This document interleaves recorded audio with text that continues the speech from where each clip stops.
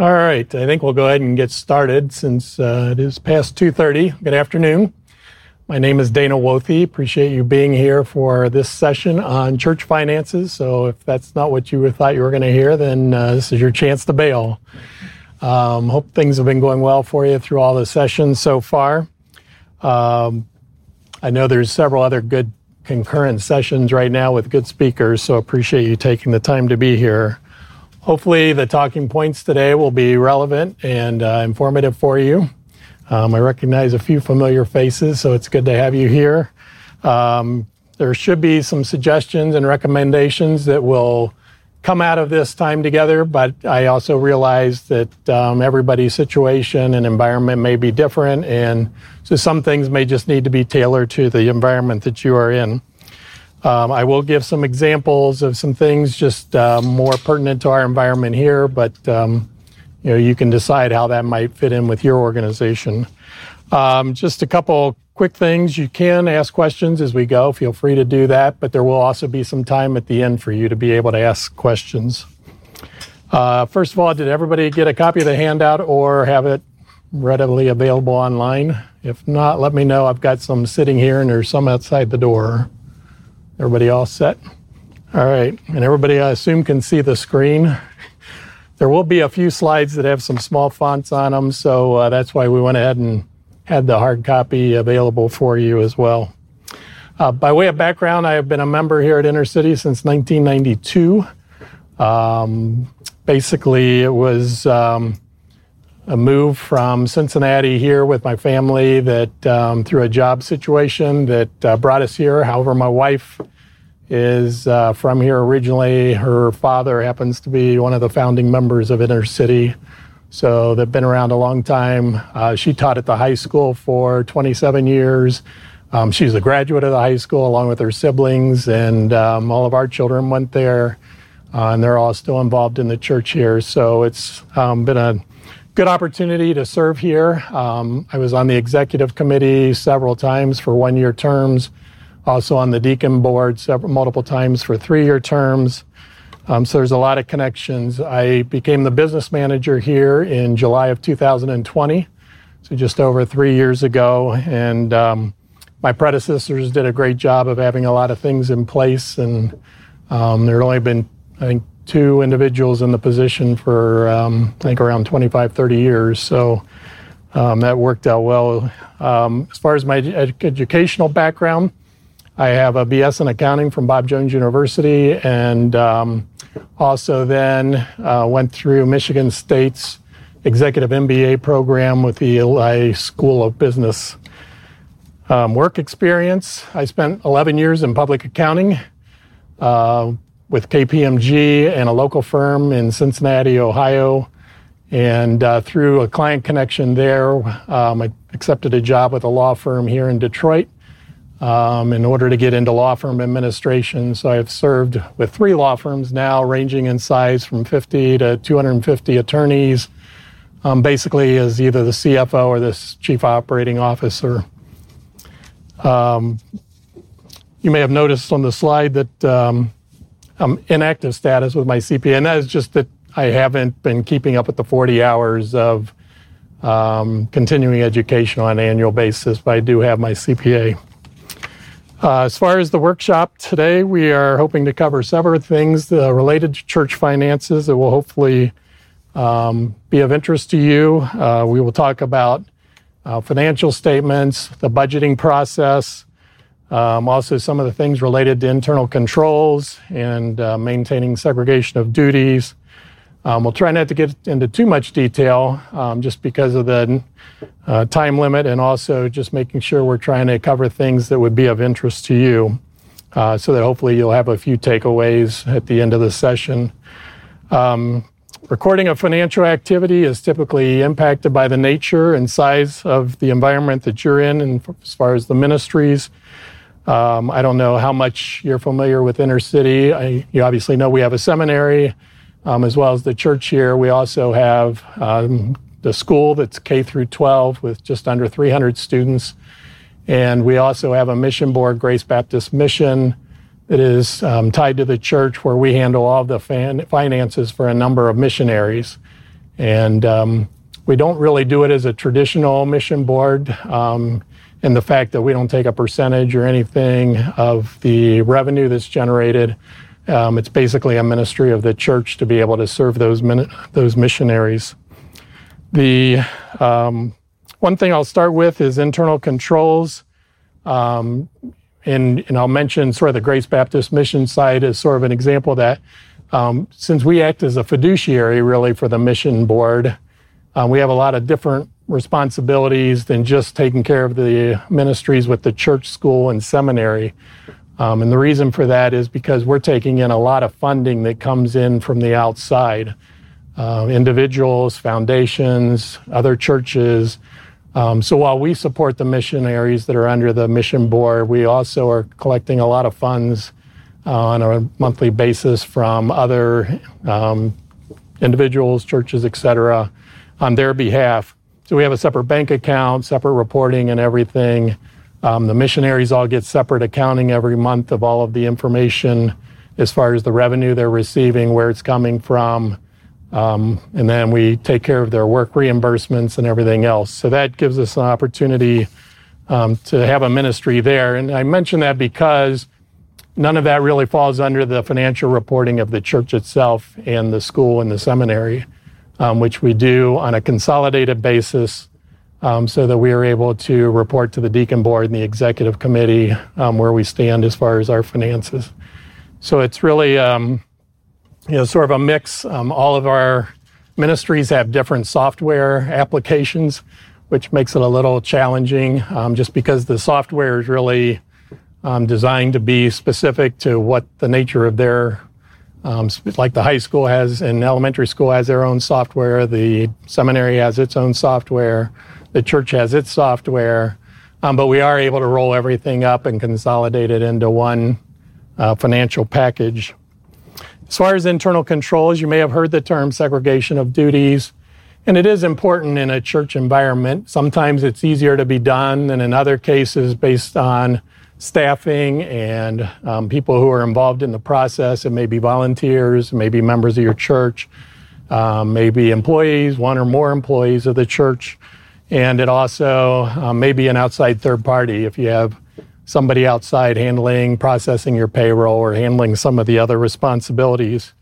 In general, you want to try to avoid the same person having responsibilities for cash receipts and cash disbursements.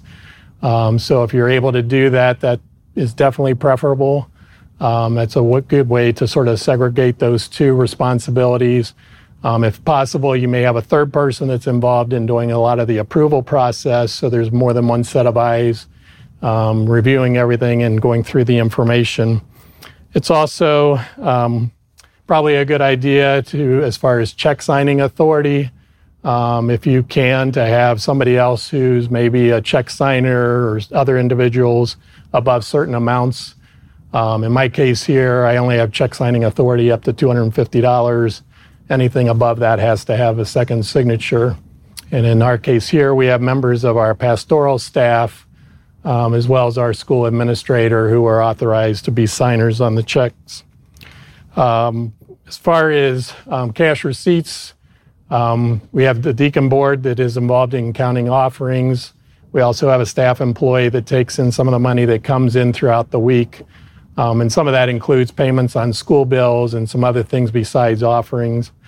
We actually have in place, as far as with working with the bank, we can do all the online banking. So we actually scan most of the checks that we receive throughout the week directly to the bank as part of our deposits.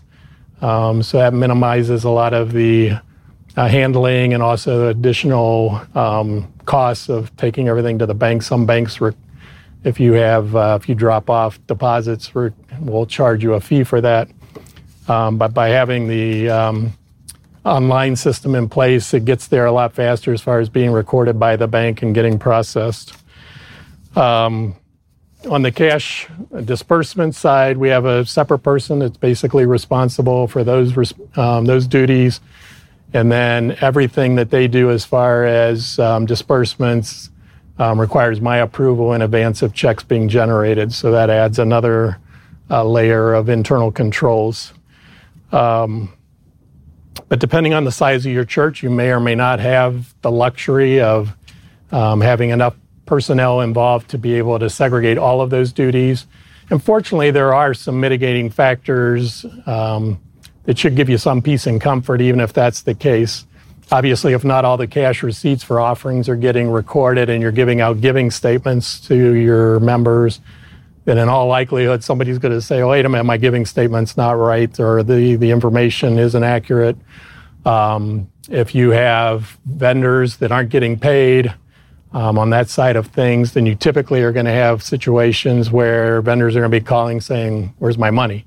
So there are a lot of things that can at least help mitigate the fact that you may not be able to have all of the normal internal controls in place, so that the same occurs with payroll processing. Obviously people are getting pay stubs and paychecks, and if they aren't, then they're probably going to complain about that. So I think that covers a lot of the internal control. Are there any questions on any of that? Quick question. Yes. You mentioned that you have check signing abilities up to 250. That seems small when I think about like recurring payments, bills, things like that. Does that mean every time the electric bill needs to get paid, you have to get a password assigned with you? Or are there certain things that basically you have the authority because they've been done once and approved and now it's an ongoing? Yeah, good question, because we do have some bill paying all set up electronically that recurs on a monthly basis, and it's either hitting credit cards or it's getting taken out of the bank account automatically through ACHs. So yeah, a lot of that is set up, so especially a lot of the smaller dollar amounts, they're able to get processed through without, but we do have them sign quite a few checks on a monthly basis.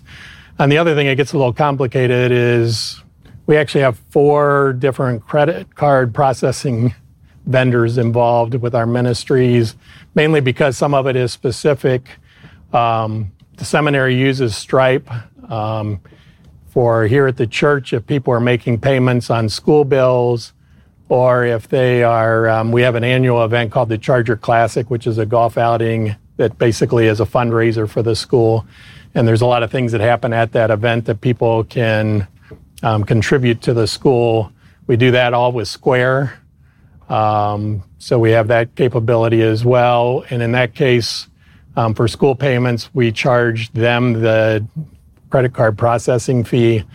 But we also have payforit.net, which is a company that integrates with all of our school softwares, so that when families make payments on their school accounts for their children, it automatically posts to the school accounts, and we aren't having to do all of that processing.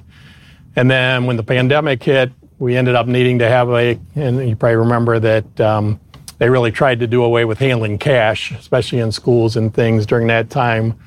So then we ended up with a 4th product called Easy School Pay, that was all related to taking in payments for school lunches, because we have a school lunch every day. Different classes are sponsoring it and get the revenue from it for class trips and things. So it gets sort of crazy that way too, that we actually have 4 different credit card processing. But yeah, a lot of it is set up so that we can try to minimize how much check signing is required. All right, we're going to transition to, right. That is a good point. Dwight was a member here for many, many, many years, was in public accounting for a long time.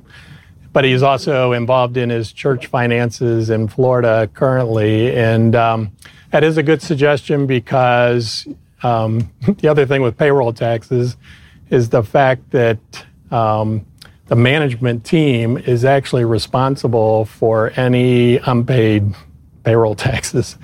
So you do see a lot of environments where people are really careful about making sure payroll taxes get paid to avoid that potential personal liability. So yeah, good point. Thanks, Dwight. All right, we're going to shift to... Sorry, real quick. Yeah, go ahead. On internal controls, and maybe I'll speak to this some other time, but on the use of like church credit cards and spending by staff members, do you have any systems in place for that? Yes, it's a good question. We have, I hate to admit it, but I think we have almost more than 15 church credit cards that are out there between the school administration, all the pastoral staff and the seminary professors. There's a lot of different connections there.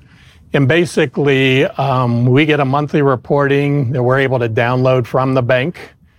We then send out information to each individual who has a credit card. They then have to submit all of that information back with the documentation as far as the nature of the expense. And then they assign it to different general ledger accounts depending on what it's for. If it's a church activity, for the adult fellowship or whatever, travel related to the seminary, purchasing books for the seminary. They have to basically account for all of the expenses that show up on their credit card and the nature of them, and so that we can record them properly, but also that we can verify that they're not personal charges and other things. And every once in a while, in a few cases, somebody will accidentally use their church card instead. And we use a clearing account that basically then puts it there so that we don't lose track of it. And then when they reimburse it, it just goes back against that clearing account. Yeah, good question. Back to like the $250 and with bill pay and all that, because that's something we've wrestled with too. Like, how do you, like, what would you say is the purpose of a second signer on all checks above $250 if one person can be setting up bill pay and a lot of other things just with online? Yeah, and I guess the major control there is you're generating financial statements on some regular basis, whether it's monthly, bi-monthly, quarterly. So you do have some sort of control of at least being able to compare the expenses to what they've been in the past, if there's any aberrations that you, especially from budget. But yeah, the biggest thing there is still the person who can set them up I still have to approve them. So it still goes through that process. There's still technically two people to set up any bill pay anyways. Right. All right, good. I didn't really go through the whole, but since you have it online, I'm sure you probably saw it or on the handouts of what we were trying to cover today. We're now going to jump into financial reporting. And this was one reason I made sure you had the handouts or could get to it electronically, because the font gets pretty small on this. As far as financial reporting, there may be differences in your environment as far as how often there is reporting. We generate monthly financials here that are reviewed by both the executive committee and the deacon board. The annual financial statements are presented to the congregation at the annual business meeting. Typically, your financial statements will include at least a balance sheet and income statement. This is a balance sheet that would be included with those. One thing about a balance sheet, it is a point-in-time representation of the financial information. And what I mean by that, it's basically a snapshot as of a specific date. So in this case, you'll see that the information provided here is as of September 30, August 31st, and the prior year in.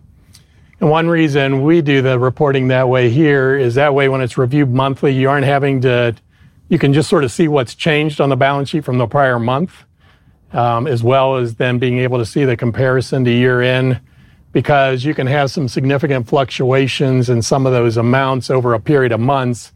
And really one thing you're interested in is what changed since last month.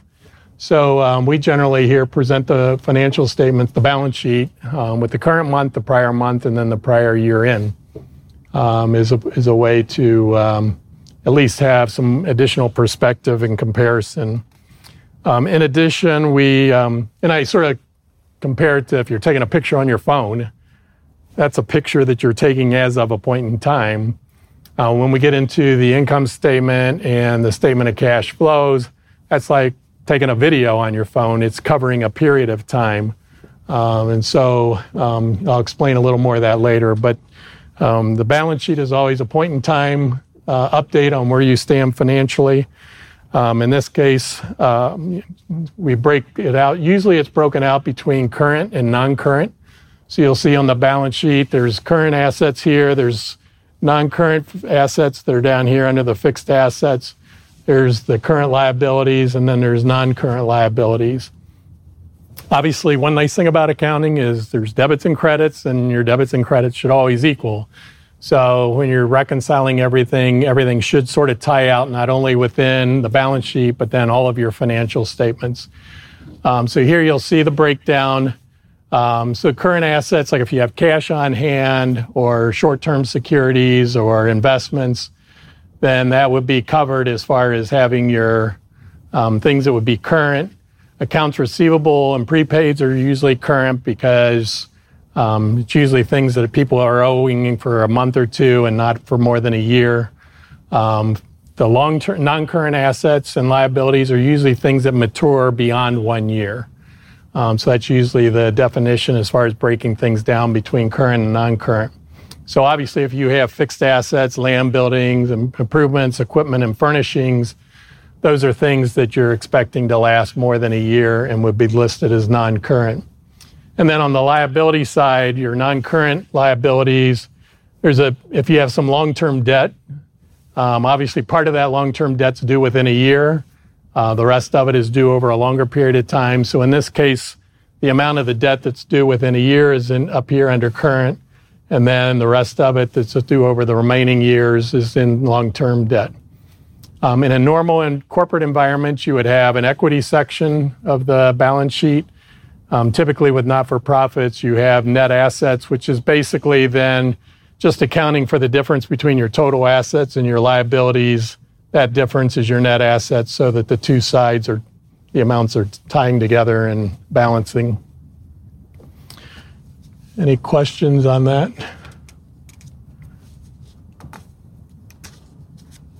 All right. Then as far as the income statement, there's a lot of different variations of income statements as far as what you are reporting. Usually there's some pretty common categories for churches of what you're including in income. It might be offerings, it may be missions, you may do a Christmas offering. You may have some other special initiatives that you track separately. So often you'll see, sort of a number of revenues categories. Like here we have school income, we have the seminary income, and some other things that are in addition to the more traditional for the church. And in our case, this is a statement for the month and 9 months. So we're actually comparing actual to budget for the current month. And this isn't any of our financial information, but it's set up the way that we report. So obviously, we have actual and budget comparisons for the month and then for year to date so that you can see how you're doing compared to budget for both time frames. A lot of times you will break down expenses into different categories. You may track things in separate general ledger accounts for specific detail, but a lot of times when you roll that up into your financial statements, you may combine some things together. For example, benefits may include health insurance, dental insurance, vision insurance if you have it, if you have long-term disability coverage on employees, if you have life insurance coverage. So those may all be recorded separately in general ledger accounts, but then you can roll them up so that when you're doing all of your reporting, and that just keeps your income statement from being 3 or 4 pages long. So that gives you an opportunity then to just have a lot of your major categories listed and then being able to compare them. And then obviously you can sort of investigate if you have large variances to try to determine why that is. And there can be a lot of explanations for that. It could be you budgeted certain things. I know in the past couple of years, we're doing the budget in December to have it available for approval in January. Well, then you find out school camps in August instead of July or in June instead of July. So you may have variances that are occurring just because of the timing difference as far as when things actually occur versus when you originally budget them. So we, can sometimes run into that. We also are able to budget. We have a bi-monthly payroll system, so a couple months a year we actually have 3 payrolls instead of 2 payrolls. So we obviously in the individual monthly budgets will include that so that we're able to track the budgeting and be able to make sure that we're comparing apples to apples. But you will have variances that occur. Utilities is a good example. It's not uncommon if you all of a sudden have a really hot summer or a really cold winter, and you were basically using the last couple of years as your basis for budgeting utilities, then all of a sudden you might have some bigger variances. Also, if rates take off, natural gas prices jump way up and some things. Obviously, it's just, you explain it, that's why, and you're able to, give that explanation. Trying to think what else on. Obviously, payroll tends to be the biggest expense on the income statement for most ministries. It's not uncommon for it to be 50 to 75% of your total expenses, depending on the size of the church and if you have other ministries involved.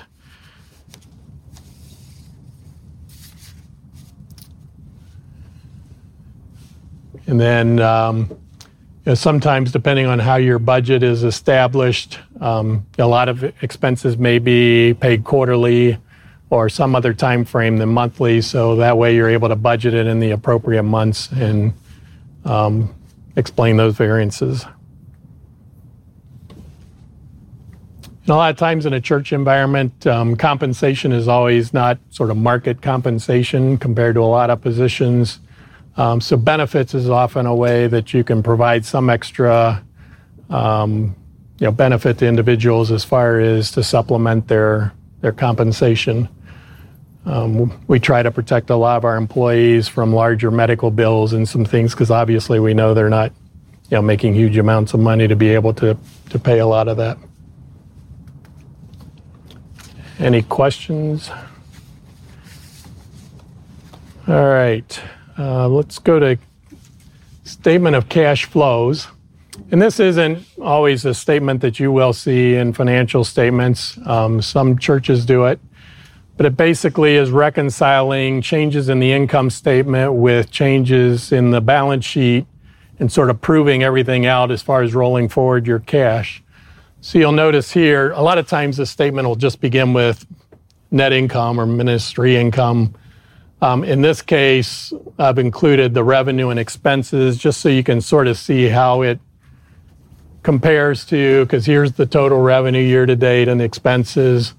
So it starts with that number, those two numbers. You get down to the net ministry income. And then adjustments to that are basically things that are impacting the balance sheet that didn't flow through the income statement. So you'll see here, purchase of fixed assets, capital expenditures, payment of long-term debt. So if we go back to the balance sheet, if you take the fixed assets that were $943,000 at the end of September and subtract it from the $939 at the end of December, that's the $4,105 that you see here as the purchase of fixed assets. And with the long-term debt, you can if you take the current portion and non-current portion and add those two together, the $64,100 and the $409,380 as of the end of September, and subtract the two amounts at the end of December of $61,450 and $425,080, that then gives you the $13,050. So it's basically reconciling everything between the income statement and the balance sheet so that when you get to the bottom, you'll see this net increase or decrease in cash and investments. And then when added to the beginning balance at the end of December, you get the new balance at the end of September. So this 260 and the 303, if you go back to the balance sheet, there's the 260 in cash and investments, and there's the 303 at the end of September. So it's basically just reconciling everything so that you're accounting for all the activity that's occurred and being able to reconcile between the balance sheet, income statement, and statement of cash flows. Does that all make sense? Eyes glazing over. But it is just sort of another proof of you're rolling forward your cash and accounting for everything and that they reconcile.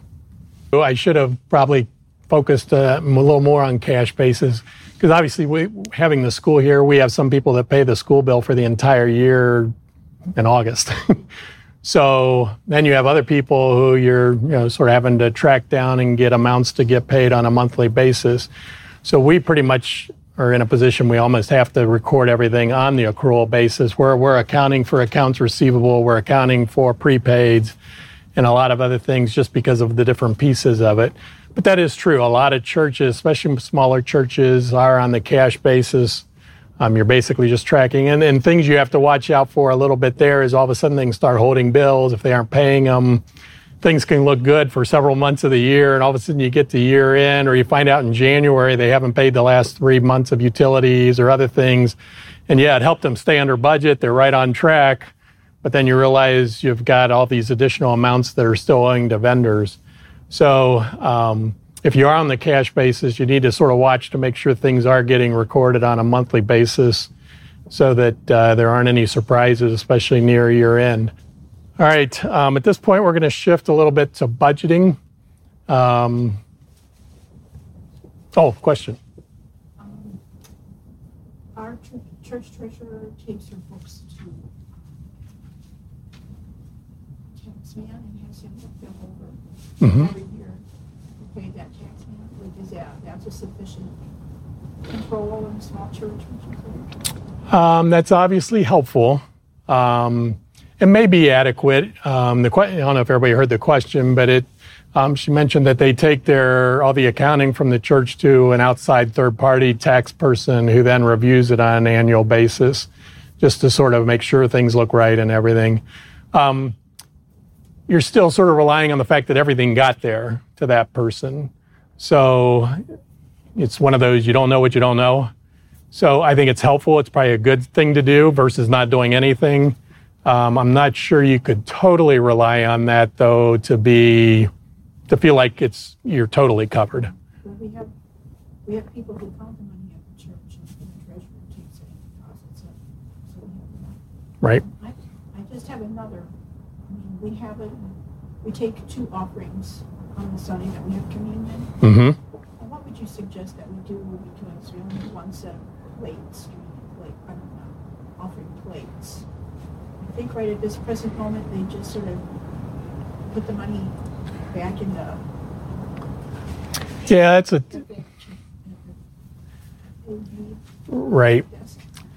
Yeah, well, what we do, and it's like I say, it's not always what we do is what you should do, but what we do is we actually will have our regular offering, and then at the end of the Lord's Supper, we take up a second offering. We count that one totally separate and everything, so we know how much was really for that. And I'm sure this never happens at any other church, but some people who forgot to put their offering in the first offering puts it in the second offering and we use it for a deacon's fund. But we can easily tell when that happens because you notice right away it's the amount they give every Sunday. So if that happens, that their regular offering check ends up in a Lord's Supper offering, we'll then pull those back out and count it towards their regular offering and now not count it towards the Lord's Supper or Deacon's Fund offering.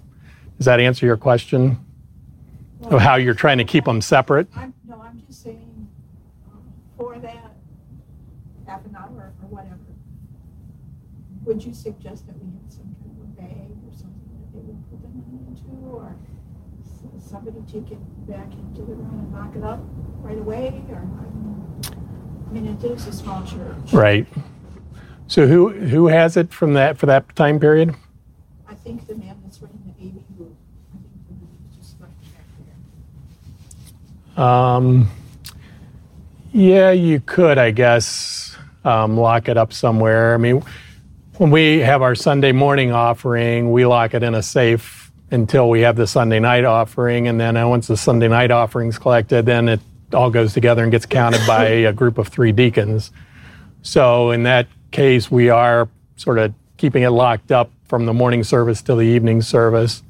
Yeah, if there's a way you could do that and keep it locked up until it's counted, that would be helpful for sure. Yeah.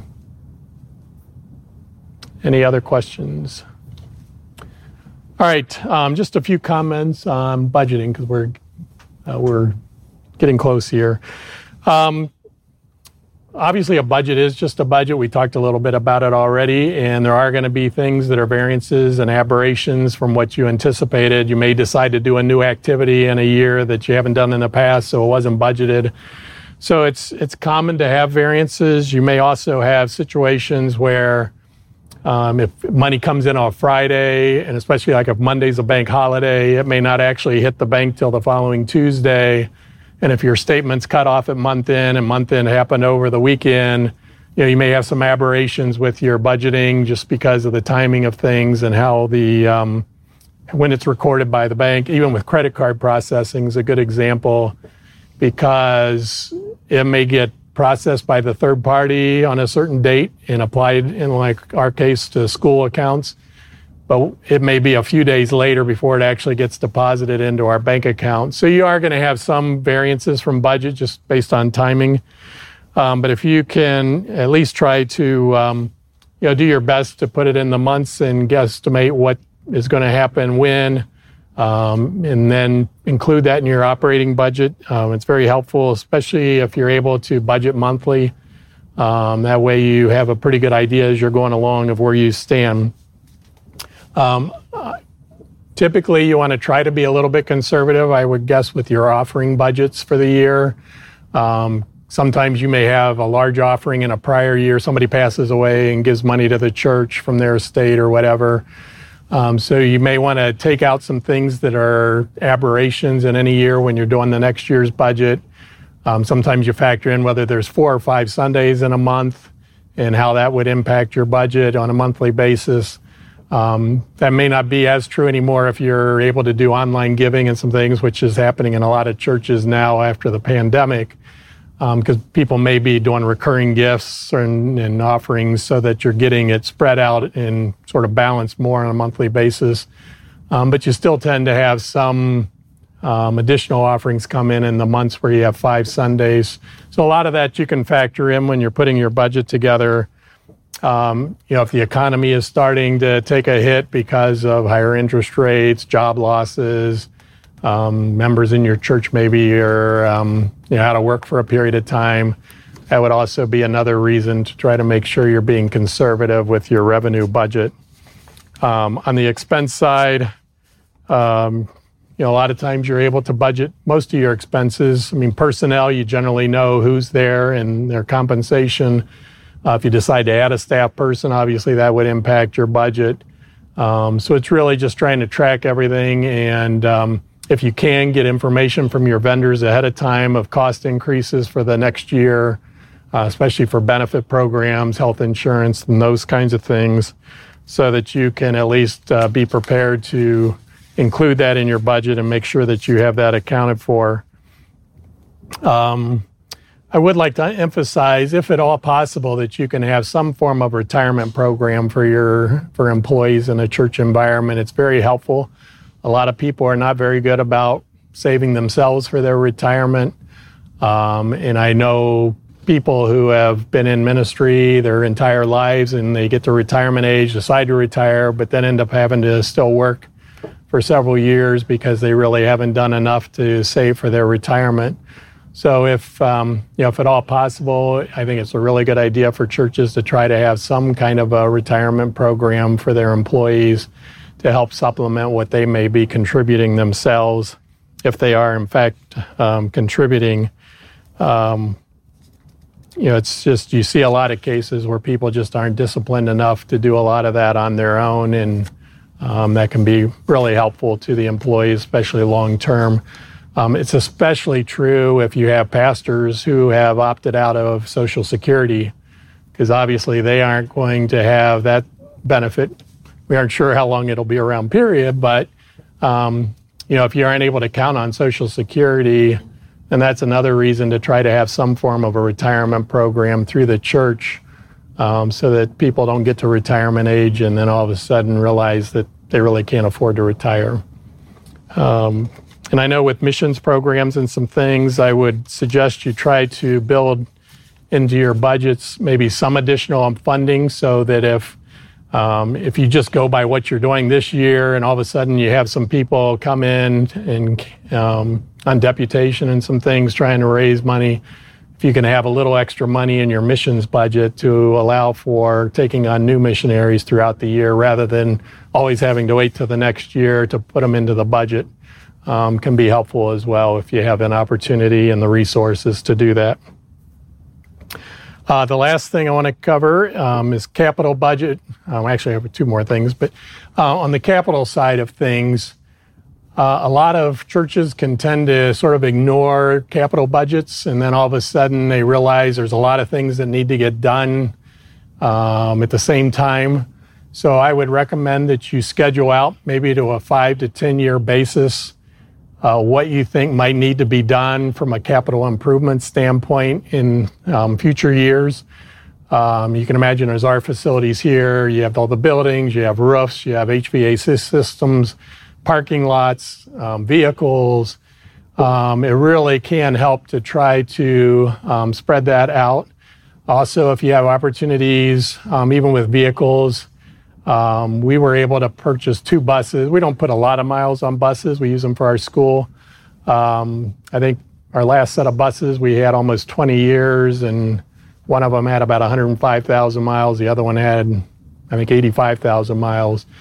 But when we decided to replace them, instead of going out and buying new buses, we bought 2 buses that had come off lease. And we basically paid for 2 buses what we would have paid for 1 new bus. And because of the amount of miles we put on them, the buses will still last a number of years. So there's some things you can do also with your capital budget just to try to minimize the cost. There's other things as far as trying to extend the life of your existing equipment and vehicles so that you're not having to replace them as often. But I do recommend you try to schedule out your capital budget needs. That way you can plan ahead, you can try to fund them early, or you can try to arrange for financing if you need to do that. But at least you aren't sort of caught all of a sudden you realize 4 or 5 major projects need to be done all at once. Any questions on that? All right, the last thing is records retention. This wasn't on the outline, but I'm going to throw it in there because I often get asked questions about record retention. The general rule of thumb is 7 years. And for most things with the IRS, 7 years will cover everything. There's some that are shorter, but if you just sort of use a rule of thumb of 7 years, then you should be pretty well covered. In most areas, there's a few exceptions where they recommend that you keep some information 10 years. Usually it relates to contracts, leases, and some other things that where you may need to have it longer term just to be able to have the documentation available. Loan documents and some things you may need to keep over a longer period of time. But if you use 7 years as a standard rule of thumb, you aren't having to then keep track, okay, this is this, so that one's 3 years, that's 5 years. So as long as you have the ability to keep information in storage, if you use the 7 year rule of thumb, you should be in pretty good shape. That is all I have. We still have a few minutes left for questions. Any other questions on what we covered or anything else? Yes. So if you could give kind of a concept of how large Intercity is for the question that I have. But recognizing every church is going to be different, it's going to be a church priority thing, what core ministries are and things. Does Intercity have a budget or give money to men's ministry, women's ministry, things like that, or are they all self-funded where if the men want to do something, everybody has to chip in $5 to do it or something like that? Like how does Intercity, and I totally get that every church is going to see it differently, but right. Just for perspective. We have some of that set up, some of it's even a hybrid, what you suggested. We do have budgets for Adult Bible Fellowship. We have a Fall Fest event that's open to the community. I don't know how many people we had this year, but we had 1,200 donuts and ran out about a half an hour before it ended. So we do several things. We have a Summer Fest event, which is fireworks and a bunch of things that we invite the entire community. And there's been years, I think we've had over 1,000 people attend that. So we do things like that, and obviously we're paying for fireworks. All of that's budgeted. We include that as part of that budget. Other things, over the years we've had like sportsmen's dinners and all kinds of things. We will set aside budgeted money for that, but there are a fair number of events. The Fall Fest, Summer Fest, we don't charge anything for anybody. But like when we have our Labor Day, that Sunday evening, we have a get-together, picnic, and a bunch of stuff, service. And other events, we will charge people. We even did, we've sort of shifted from having a summer camp for the church at a distant location because people would tend not to attend because they couldn't be there the whole week or the couple of days didn't work out. So the last couple of years post-pandemic, we've actually had events all connected locally. Like we've gone to, we've had pickleball tournaments. We've had, just a bunch of, there's a local, it's called Sportsway, that has a lot of go-karts and putt-putt and all kinds of different activities. But we'll charge, like $5 a person, $25 max per family, or $20 max per family. So we'll budget the part that we expect that the church will be paying, and then realizing we'll have some money come in that will, offset some of the cost. But we do that a fair amount throughout the year. Do you line item men's ministry, women's ministry, senior adult ministries? Not really? We have, I think, about 7 or 8 that we line item in the detailed financials. But you do specific events. You don't do a general ministry and allow the men's ministry to spend that throughout the year, how they do it. It all sort of, there's some of that we do. Some of it all rolls up under Adult Bible Fellowship. But like teen camp's a separate line item. Junior camp's a separate line item. The summer outing, the Fall Fest event, some of the bigger items we will separate and have on separate line items. But the rest of them we'll have under Adult Bible Fellowship. We'll get input from all the pastoral staff of what we're going to do for the year, what we think that cost will be, and then include it and then provide them with information, as far as what we ended up spending and what we took in. How does your church handle and budget and plan and do pastoral salary? Like, how does it get set when people come in, and also how do raises work? We sort of have a schedule as far as people coming in, unless they have experience in a lot of things before they come, then we'll factor that in. We also will, we've done different methods of annual increases.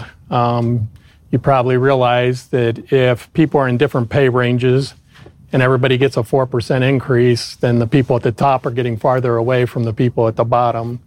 So in differing years, we have done sometimes percentage across the board pay increases. In other years, we may do like a dollar amount or put people in certain groups and have different dollar amounts. That way people at the bottom may be getting more as a percentage increase, especially in years when you may have tougher economic times. We will make adjustments because one thing we do try to keep from happening is the gap keeps getting farther and farther between people that are near the top and people at the bottom. Yes? Do you assess that like every couple of years to do a raises, or do you have like a typical time frame, like 3 years? We review every year before we do the budget, and we sort of look at the current environment and what we think we can absorb into the budget, comparing prior years, and then at different times then you'd make decisions on whether or not the increases are based on a percentage or dollar amounts, depending on the circumstances. But we've done really probably all 3 over the years, even since I've been involved. It may be like a percentage, maybe a dollar amount, maybe groupings, or a combination. Is that actually like conversations with pastors and staff, or is that mostly like you and deacons that just say, hey, we're doing this? Executive committee. Which is how many people? It's a group of 5 plus the pastor and myself, but they're the 5. We're pastor and me are there, but they're the 5. And then there may be recommendations from there. And then it's approved by the executive committee. But they review it because we try to stay out of it because we're sort of beneficiaries. So, we try to be sure we're not, involved in that process. So it is the executive committee that is involved in establishing annual compensation.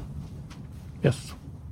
Can you talk a little bit about what the church is allowed to do and not allowed to do in a retirement program for a minister? Yeah, generally, if there's sort of classified as self-employment, mean, there are limits for, we have a 403B here, which is basically a 401k, but you see 403Bs more in a not-profit church environment. But we basically have a 403B program, and we give people, technically they have 3 options of where they want to put their money as far as investment options. We have Vanguard, we have American funds, and we have equitable funds. And one reason we did that is, and I know it's sort of a luxury because of our size, but Vanguard is more where you invest and manage your own money. So that's an option for people who are willing to take that on and are comfortable doing it.